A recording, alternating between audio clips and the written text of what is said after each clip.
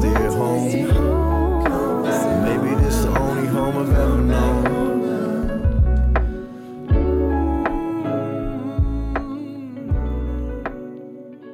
That's the sound of Nealo and You Can't Go Home Again, and that features Uli or Ule. I've never been able to pronounce that correctly, and I'm going to ask the man himself now. Nealo, how do I pronounce your collaborator on that track?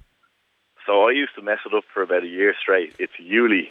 Uli, okay. Yeah, so I was calling him Uli and Ulai and everything until he cracked at me in the car one day. He's like, it's actually Uli, man. You all right? okay. Well, it's very festive. Anyway, there you go. Yeah. That's your latest single. It's it's taken from a forthcoming album that's due out on Diffusion Lab Records in a little while. I'm kind of intrigued with the stuff that I've heard of yours. There's a wonderful honesty to your lyrics, and it's also tied up with, you have a nice kind of jazzy, funky backbeats going on in the background. Would you be a fan of that kind of old style hip hop over some of the newer stuff, or that kind of turn of the century gangster stuff? I kind of like it all, to be honest. But the reason I went for that style was just because my personality suits that, and that was what I wanted to go for.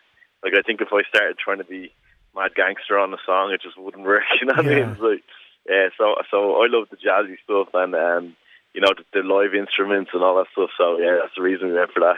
Because it reminds me an awful lot of like real early hip hop, where you'd have like kind of break beats and a lot of kind of funk and soul records from the 60s and 70s, or even jazz records from the likes of Blue Note, and pulled back in. But the stuff that you're producing, they're new sounds, are they? They're not samples. No, they're all actually live instruments. Yeah, so I have a band called Interspace that they do all the live instruments. They come to the studio and they'll play all the instruments live. So we don't actually sample anything. I have done sampled songs before, and I do make a few of those myself. But yeah, we try to use the whole album as live instruments. So that's cool. Magic. And do you mind me asking, do you play an instrument yourself? I know obviously your voice is an instrument, but do you play an instrument yourself? I play piano, but I actually don't play it on. I'm not good enough to play it on record.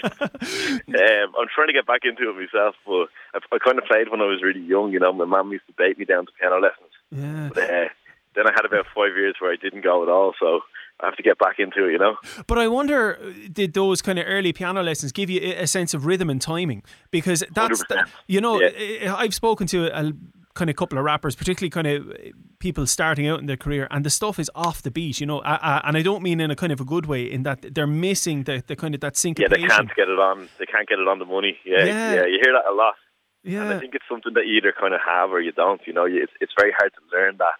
You kind of find the pocket or you don't, if you get me. I think that earlier music lessons definitely helped me with that. Yeah, because there is a wonderful kind of, you have that diction there going in your tracks, and again it ties in with the honesty of the lyrics, and then it's just bang on with the timing, so it has that rhythmic thing, you know, and it just brings along the listener, you know. It took a while to get that, to be honest. There's about 50 songs on my laptop that don't have that, if you get me. yeah, well, if it was easy, everyone would do it, Nealo, you know. That's true. Come here, right, listen, the album is on the way. Would the tracks, they say the likes of You Can't Go Home Again and even Heart Food for Hard Times, which was out a little while ago, would those tracks be good representations of what we can expect from the full long player?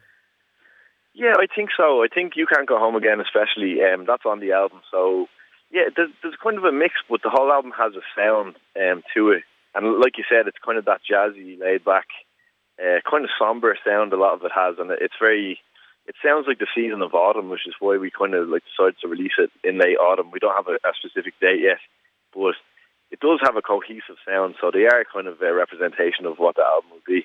Deadly. Well, listen, I tell you what, I'm really looking forward to hearing it based on those two tracks alone. And I've seen some of your stuff up on YouTube and things elsewhere, but those two tracks particularly really caught my ear. So I'm looking forward to hearing the album in the autumn, and whenever it is released, and hopefully all of this kind of COVID nonsense has moved back, I would invite you down to the studio. You'd be very welcome to come in, have a chat, and dig a little bit deeper into your music, because I'd say there's a lot of gold to be mined there. Definitely, that would be brilliant, and you can guarantee I'll be at your front door. Fantastic. Come on. Yeah, we'll put the kettle on for you. Listen, Nealo, thanks very much. We wish you all the best. Looking forward to hearing the album, and hopefully we'll talk to you soon. Cheers, Rob. Thanks very much for that. Appreciate it.